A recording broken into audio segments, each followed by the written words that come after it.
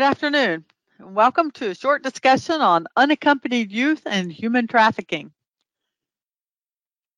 And where I worked before, I've recently retired, but where I worked before, had the privilege of being the homeless and foster liaison. In my work there, I had many unaccompanied youth, many students who did not have a safe place to stay each night. They couch surfed. And one of the questions I'd like to ask is, when you hear the word unaccompanied youth, what are some of the first things that come to mind? What are some of the challenges that you think of when you hear the term unaccompanied youth? It was always amazing to me, the resilience of some of these children that I knew were living from house to house, place to place, sometimes in a car, living in their own car, living in someone else's car. But they were so determined to make it. They had dreams, they had goals many times, but it was a challenge for them to put those in play. And really, for many, did not believe they would actually come true. As we look at our unaccompanied youth, they are covered under our McKinney-Vento Homeless Assistance Act. The children lack a fixed, regular, and adequate residence. They do not have a place to stay. Many times they themselves are living doubled up with someone else in another house, but temporarily. It's not their parents' home, and it's not a relative's home. It's someone that's allowed them into their place to be. Some of them have actually stayed in trailer parks with others. Some stay in trailer parks. We had one child who stayed in a trailer park who slept in a lawn chair outside a trailer of a family that he knew that lived there. There was not room inside. If it happened to rain or different things weather-wise, they did allow him to come in and what have you, but he didn't want to impose. And he had a sleeping bag, and he would literally stay on a lawn chair outside the house. There are emergency shelters and transitional shelters, but for our children who are unaccompanied youth, it can be a very dangerous place for a 14, 15, 16-year-old to spend the night in the men's shelter or the women's shelter, not knowing what might happen, or to him leaving, coming in, many, many different situations, as you can imagine. McKinney-Vento also covers those who live in a public or private place that's not designated for sleeping accommodations. Cars, public spaces, as we can see on the screen, there are many different ways in which McKinney-Vento qualifies a child as homeless. Homeless with an additional layer of being unaccompanied. They're having to fight this battle all on their own. They're having to find their place to stay, find food, find clothing, without the support of a family around them. They too have opportunity for immediate enrollment, even if they do not have a parent accompany them to the school. They go, they can sign up, they can register, and schools by law must enroll the children. Now, are there questions? There's always questions. Do we want to find out everything about them? Absolutely. Do we want to make sure that if they're a runaway or they've been abused or there's other circumstances that have caused them to be unaccompanied, we want to make sure that we support them and find out that information as well. But enrollment is required. Choice of schools is a situation where if they're living and don't have a home address, many times they will choose a school closest to where they have been staying with family, with friends, or with someone that they know, other students perhaps. We provide transportation for our unaccompanied youth as well.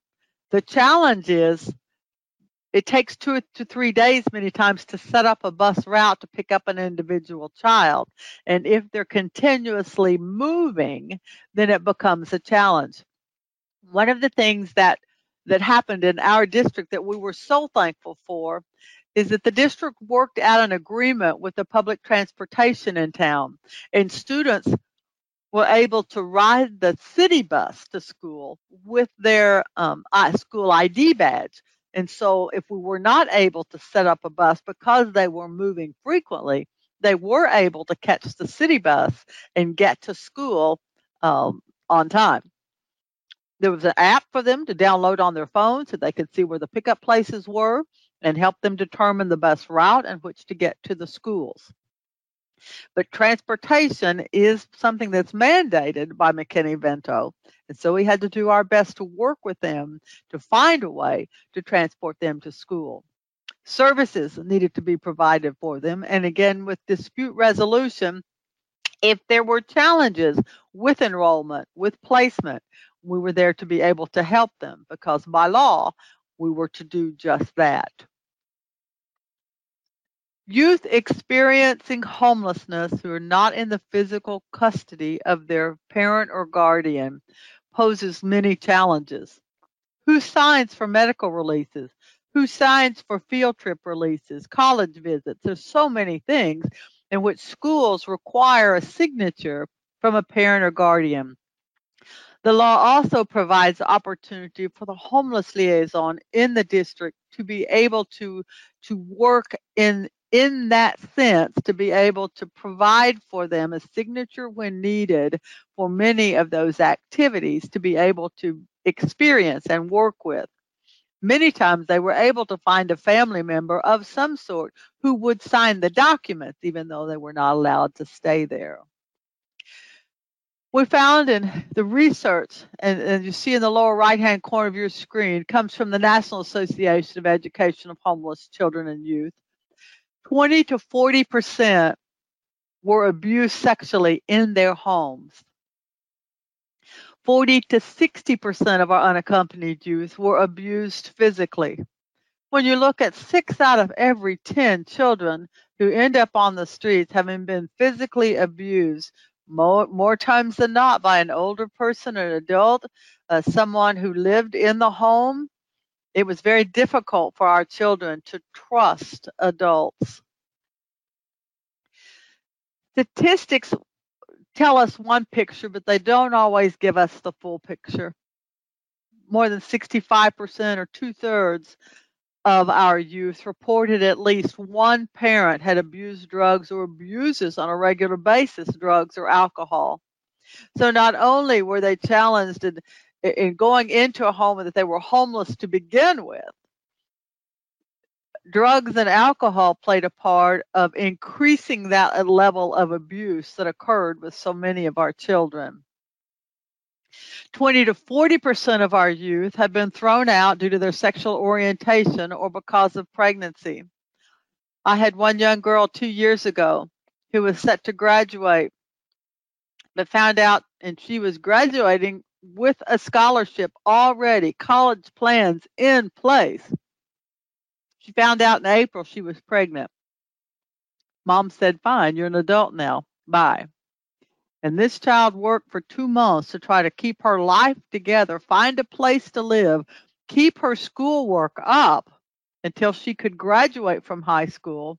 And then we had to help her with that transition to her college and finding scholarships and more grants and what have you in order to help her reach her goal and her dreams of going on to college. Sexual orientation with our kids. We had several who came to our location called the Cove that we'll talk more about in a few moments, who had been kicked out because they had expressed to a parent or guardian their sexual orientation. And many times arguments, disagreements, or just non-acceptance occurred, and the families decided that child needed to be on their own, or the child would leave due to the pressures and the hostilities that they faced at home. 25% of our youth and 25% of our foster youth are at high risk for human trafficking, which we're going to talk about as well.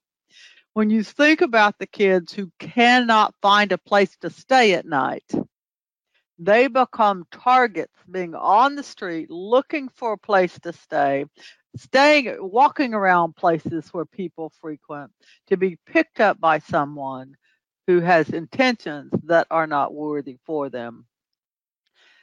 I had the privilege of listening to Miss Sparks, who's the director of child sex trafficking team for the state of Texas.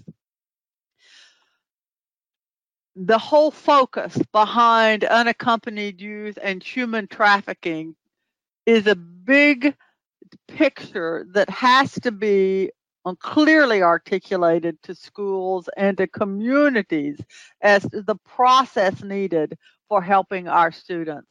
The goal behind the organization and the goal for all of us who work with unaccompanied youth, and particularly those who have been trafficked, is to protect them, to recognize who they are, what they've been through, to help them recover and then restore that confidence and to bring justice for those who have abused those children.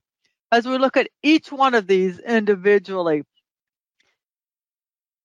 protecting our children and our youth by building awareness of and a resilience to the exploitation, we can protect our children better on the front side than to try to bring them out many times. One of our focuses with our unaccompanied youth was to make sure they understood what human trafficking was all about, ways in which they were targeted, ways in which they were enticed to become a part of this. Because if we can help them become aware of the circumstances around them and prevent them from getting involved, it's much easier than trying to bring them out. We were a part of the Texas Triangle.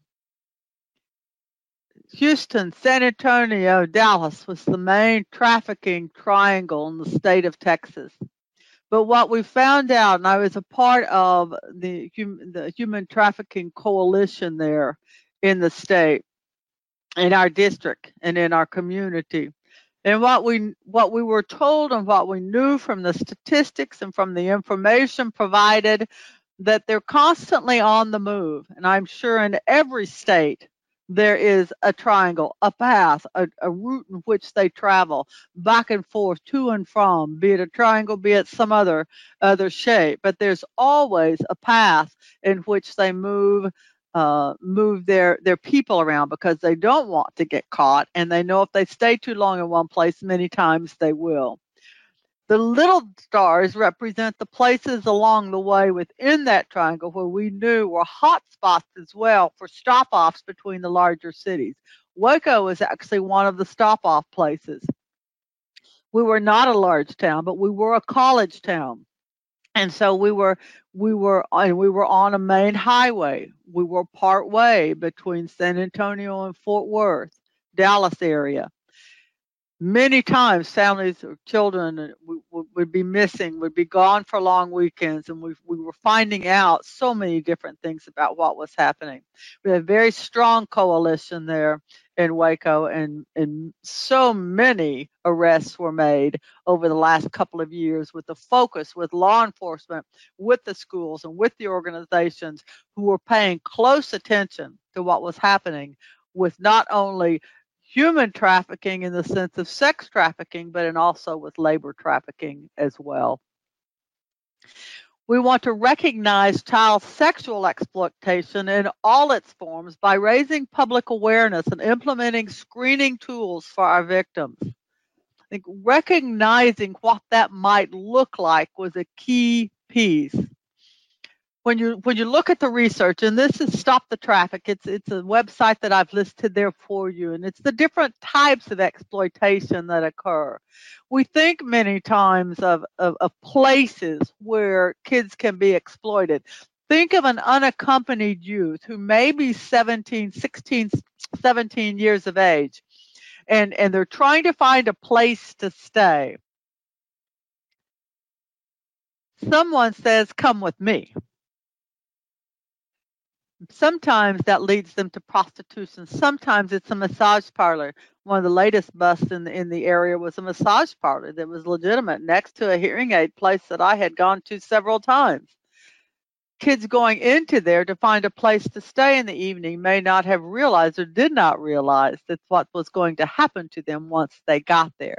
Escort agencies, many of our bars that had the pole lap dancing. Actually, in that town, there was a strong connection with many of those bars to call literally the authorities when they feared that our younger children were coming in. Anytime a younger person came in, they notified the authorities because they knew the strong coalition was going to be supporting that child, and they needed to stay on the positive side of the law and help with finding those kids who needed that support. Forced marriage has happened many times in communities. Stripping on the webcam. We know webcams, all kinds of things. So just do this, even on the phones. Show me this, show me that. I mean, it's amazing to me what the kids who we worked with would come up and say, well, I got an email from so-and-so, I got a text from so-and-so that said, if you'll just show me this or take a picture of this and this, then I'll send you money or I'll get you money. Then they threaten the child with the pictures to send it out if the child doesn't pose more frequently or do other things for them. They tell them they can make money on phone sex lines, that they can be the voice on the other end. Many times that leads, however, to participation in acts that they do not want to do, and they become involved in that web of sex trafficking.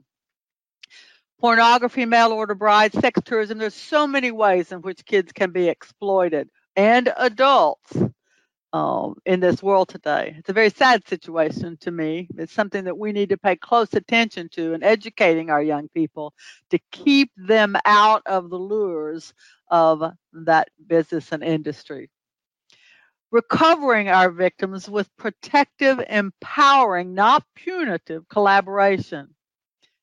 It's a big challenge.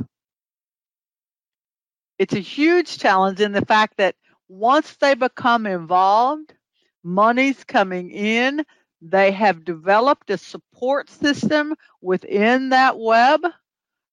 It's difficult many times to bring them out, and we have to bring them out into another bond, another situation to where those resources are being met, and which we're able to monitor that, work with them on a regular basis, and plan it such that we don't leave these children unattended, be it emotional attachment, physical attachment, you name it.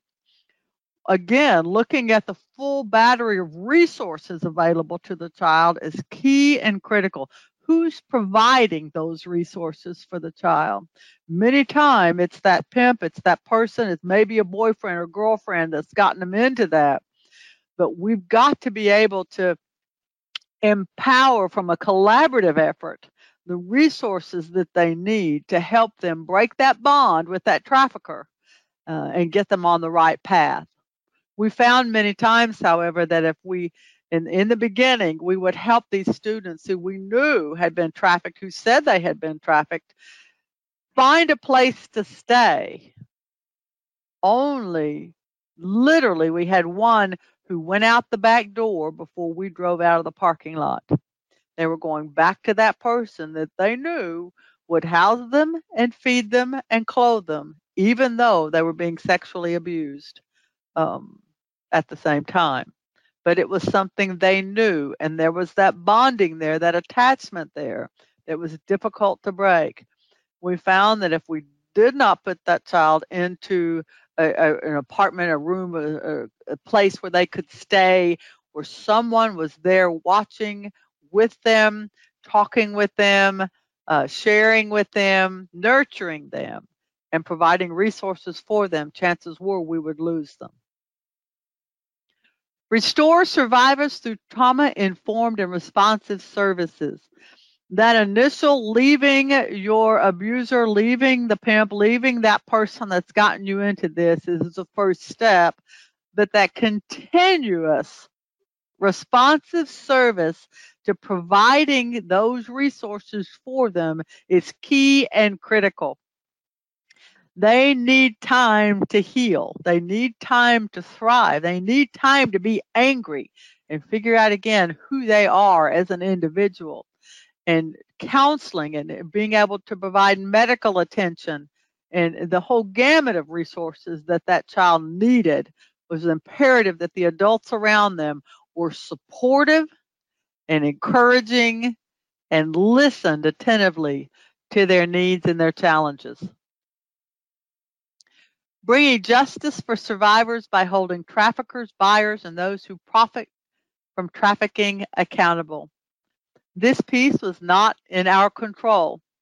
We would support the victims. We would attend trials with the victims if that was the case. And many times we had hoped that the child did not have to go to that trial. Many times if they did not, but for many, they were having to be in the presence of that abuser. We had a biker group in town that was great to support our kids, and where even if they were just going to an activity, they were available to escort that child, go with that child, and support them. Be that body that's going to say, "Don't mess with this one." I had the privilege of sitting roundtable discussions with the group on several occasions. Terrific group of adults who wanted to support and provide that nurturing environment for our kids. One of the things that we encourage districts to do is for the counselors to be familiar with. Now, it's not always the counselor's responsibility, obviously, but with this, we needed them to be aware of the commercial sexual exploitation identification tool. There's several of them. I've just listed one that's available online. They worked with a group in San Antonio and Austin from California. But it's a good tool to use that goes through and identifies the problems and interventions and different things that are needed. It's a very short tool to use, but it does provide key information. People need to be aware. Educators need to be aware of what this is all about, and to look at those identification tools, because many times they will give you clues about kids that may be in that trafficking circle that you're not aware of. Much more details listed on the process for outcry organizations. We did not do the screening tool, but we referred them to and worked closely with our Human Trafficking Coalition in town, and they did that service there. We linked them up with somebody who could come to the school or come to the place where they were staying. And many times, again, it was an unaccompanied youth who was not staying in a regular location, and the school many times was the best place to work with them. But it is an important aspect of working with our unaccompanied youth who have been trafficked to help find out all of the specifics about what's going on with them, to be able to gather information for the interventions needed for that specific child. 75% of the kids who were identified as being trafficked had been going on for more than 2 years. Many times it had started when they were 13 or 14 years of age, and it had continued. For one, it was survival. It was about survival for some. Some, it was about fear. They were afraid that if they told anyone, their families would be harmed, which they were told that might happen. If you tell, we'll hurt your best friend, or so on and so forth. 75% don't see themselves as being exploited. What I'd mentioned earlier about being on the front side of explaining human trafficking, an awareness of what happens, an awareness of what they're going, the circumstances behind it, what they might entice you with, and so on. It's much easier to help prevent that and teach them to get away from that and say no before it ever happened. Because once they're in that cycle, it's difficult for them to see that they are being exploited. I had 2 young girls at my middle school where I was the principal who I knew were being trafficked. And I'll share that in just a moment, a little bit more information about that. They didn't see it as anything wrong. But Miss E, I get new clothes. Miss E, I got plenty of food. I got money for food. They all had nails. Their nails were all done, and their hair was done, and everything that costs money as far as physical appearance was done by their pimp. And many times the pimp, in this case, in both instances, the pimp was the boyfriend. They lived with the boyfriend. People came over. They had sex. Money was exchanged. She got part, he got part, but she stayed there with him. And to help them see this is not the way you need to live your life to fulfill your dreams and goals, it was difficult to do sometimes. 50%, 14 years of age or younger when it started. And I can attest to the fact that my middle school was a target. Looking at middle school kids, we were 6th, 7th, and 8th grade.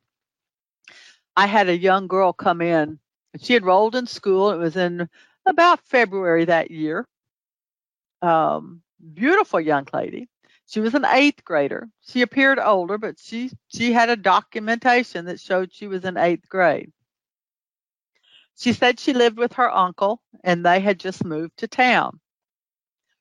I noticed the first day in the cafeteria, the girls kind of, clamored around her as they do new girls around her, but she didn't really fit in with those girls. When she went into the cafeteria, she looked for someone who was sitting alone, and she sat down there. I was paying very close attention to her because I was very curious about her from the get-go.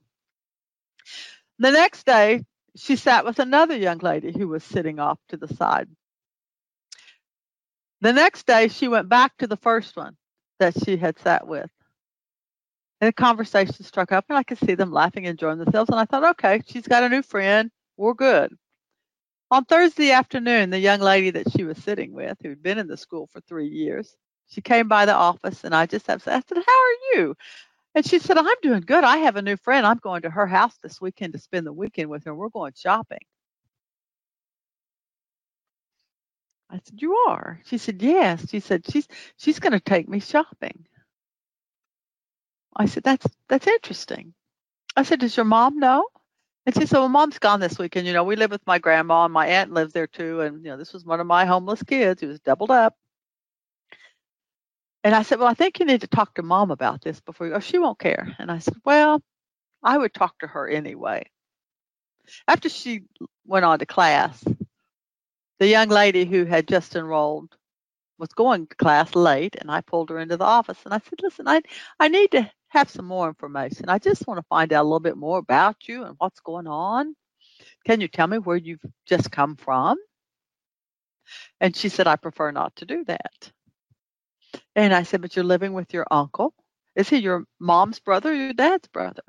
That's really none of your business. And I said, well, I've got 534 kids in this school, and all the children here are my business while you're at school with me. And I said, I'm very concerned about the relationship that you struck up with one of your new friends. I hear she's coming to your house this weekend, and you're going to buy her new clothes. And she said, I think I need to call my uncle. And I said, okay. And she called her uncle, and she said, I need you to come get me. And that was the last we saw of her. We found out about a week and a half later that she was a part of a group, and they were kids who were enrolling in school, and they were trying to find targets to bring to the house on the weekends. They promised them the new clothes. They take them to Dallas, Fort Worth area. They take them to San Antonio. They take them to College Station. They take them to another larger town where they are trafficked and abused. And then they threaten them to not tell. And they'll be going for another weekend the next weekend. It had happened in 2 other cities close to us with the same young lady who'd enrolled in school. And we were able to stop that simply by asking the right questions. I wouldn't have had any idea to ask the questions if my husband had not been to a trafficking workshop the prior week when I was sharing with him that evening about my curiosity about her. His eyes got big, and he said, oh, honey, you need to have a longer conversation with her. It's challenging when you go to schools, when our kids are so desperate for nice things, and they're so desperate to be to look pleasing. They want to be wanted, And if they're a child who has not been wanted, particularly unaccompanied youth, they become such extreme, there's such an extreme vulnerability to being trafficked by people who will take advantage of them. This piece of information that comes from We Are Thorn organization shows the relationship to the trafficker by age. You'll notice that those who are 0 to 10 years are elementary school kids, and 5 to 10. If they are trafficked, more than 76% of the time, it is by a family member. Family member, it can be a step parent, aunt, uncle, cousins, someone else that's living within that household. We had a family who had moved into our area. She had 3 children, 2 girls and a boy. The 2 girls were in middle school. The boy was in high school. We literally, the homeless department, had helped them and supported them, worked with them.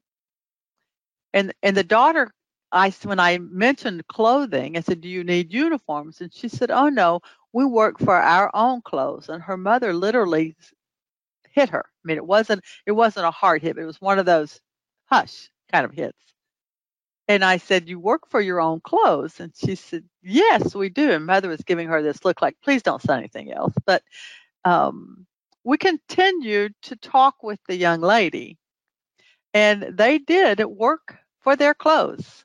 And this mother was literally trafficking her own children. She was arrested 2 months later because videos had been taken. There was proof of that. It's a very sad situation. But it does happen, folks. It does happen. Own family members trafficking their kids so they can pay bills or live the life that they choose to live by the expense of others. You'll see the green bars are strangers, and that's where so many of our teenagers fall in and are picked up by strangers on the road. Kids walking around at night with no place to stay, no place to go. So many of our unaccompanied youth that reached out to us, having been trafficked, where someone would pull by and say, "You can come to my house and stay tonight." Well, so many times that led to an abuse that then, in order to remain there, they had to continue the sexual activity. There's so many ways in which our kids are manipulated and used and abused in this society. It's just sad to me how that works. Types of trafficking: the traditional exploiter, the pimp, or the boyfriend, the familial trafficking that we just talked about, gang-related trafficking.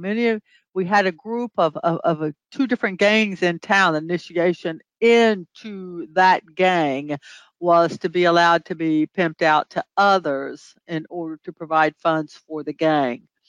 Survival sex probably is a term that came up with many of our unaccompanied youth. As I mentioned, the person that drives by and picks up someone and offers them a place to stay. In exchange for the place to stay, sex is traded for that. And it's what they simply call survival sex. He says, "It has no meaning, miss. It has no meaning. It just gives me a place to stay and food to eat."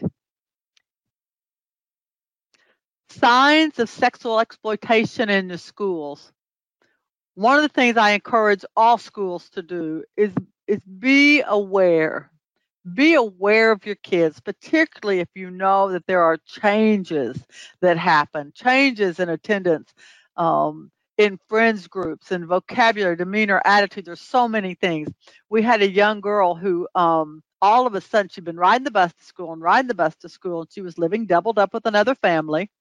And then all of a sudden, she's being dropped off each morning, and she was typically late. And that's how we began to see the pattern, is most mornings she was dropped off 15, 20 minutes after school started. Well, when the assistant principal talked with her, she said, "Well, that's who I stay with now, and that's when they can bring me." And they called me and said, "Can you set up a bus for her?" And so I called, couldn't get a hold of a parent in location. I called and talked to the child at school through the counselor, and she said, "Oh, no, no, no, no, you can't send the school bus. You can't send the school bus. He'll get mad." And through that conversation and through working with her, we found that she was being living there basically for survival sex. Many times the girls who when I knew they were becoming involved at the middle school, they came in with designer clothes on, and as I mentioned before, the manicures and the whole 9 yards of new things. When I knew that their families were not able to provide that for them, that additional monies was either coming from the drug trade, which was also pretty frequent. But what we found was with many of our teenage girls and boys, the sexual exploitation component was much stronger than the drugs. Frequent runaway, kids who are constantly running away from home, needs to be investigated as to why. Many times that we found in working with the trafficking agency there in town was that runaways were happening when someone in the home was attempting to traffic them or to abuse them in some way. What can we do for our unaccompanied students? What do they need? Food, academic support, emotional support, clothing, safety, shelter, and access to health care. As we begin to look at our kids in a little more detail, that emotional security piece is critical. Who's my champion? Who's going to support me? There has to be one adult they can trust. Who's going to be that go-to person? And trust does not come easily with our children who are unaccompanied many times. There's not been a situation to where the relationships have been solid, where the support systems have not been solid. They may even have gotten a job, but then now people at home are taking that money for their own needs instead of the child being able to keep it. Identifying their support system is critical. We do a resource analysis. We do intake with our unaccompanied youth. What are the resources this child has available to them? Because we know that interventions can only be done based on resources present. So many times, in addition to that, we must develop or provide that resource for them.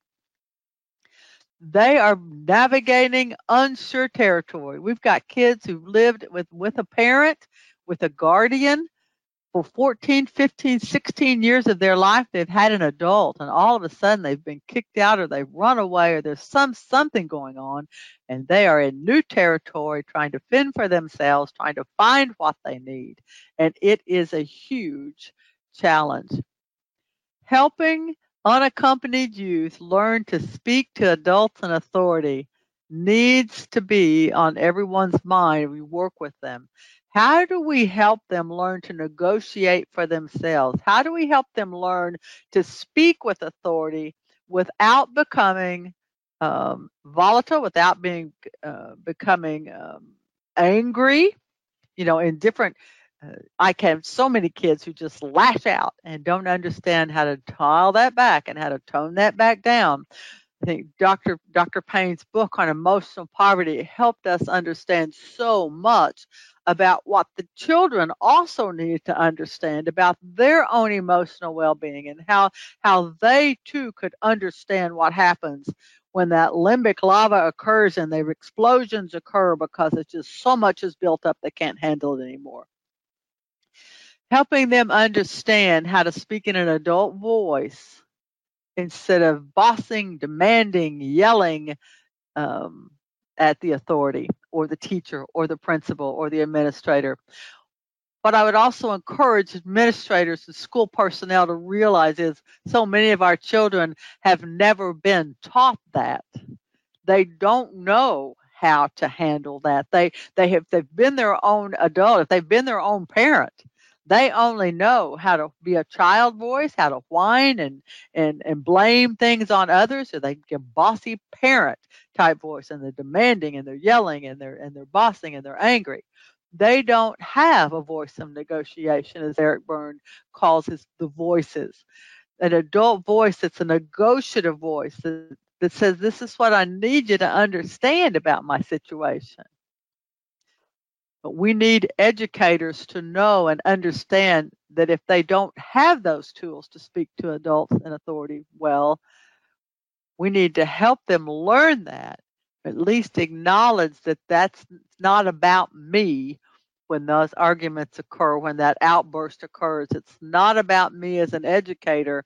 It's about where they're coming from. And we help them, support them, teach them ways in which they can better handle those conversations. The Cove is a place in Waco, Texas that supports homeless, unaccompanied youth.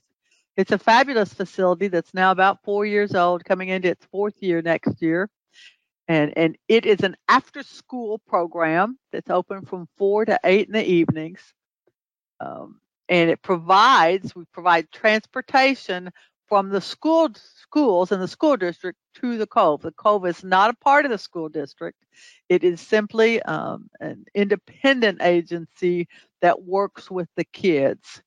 They're a nurturing center, and they want to empower them to be powerful young adults. I had the privilege of serving on the board at the Cove and being a part of that conversation and growing with them over the last couple of years. The goal is to strengthen the ability for the students to graduate and thrive in college or the workforce, and prevent that chronic homelessness that many times happens in that cycle of poverty that's not broken. Welcome to the Cove. As you walk in, there's always a sign and there's an intake process where an analysis is done of the child's resources and the needs, their emotional well-being, their physical needs. All of that's done on intake when a new student comes to the Cove. We provide homework help for them. The school is able to support that because they support only the district's children. Laptops were available for them. There was Wi-Fi there so they could do their homework. There was study space available. The district was able, through the grant from the federal government through the state, the Touchy grant this last year, to provide tutors for them. To be able to come in by subject and help them prepare for assessments, complete assignments, and be that support system for them when they had questions about schoolwork.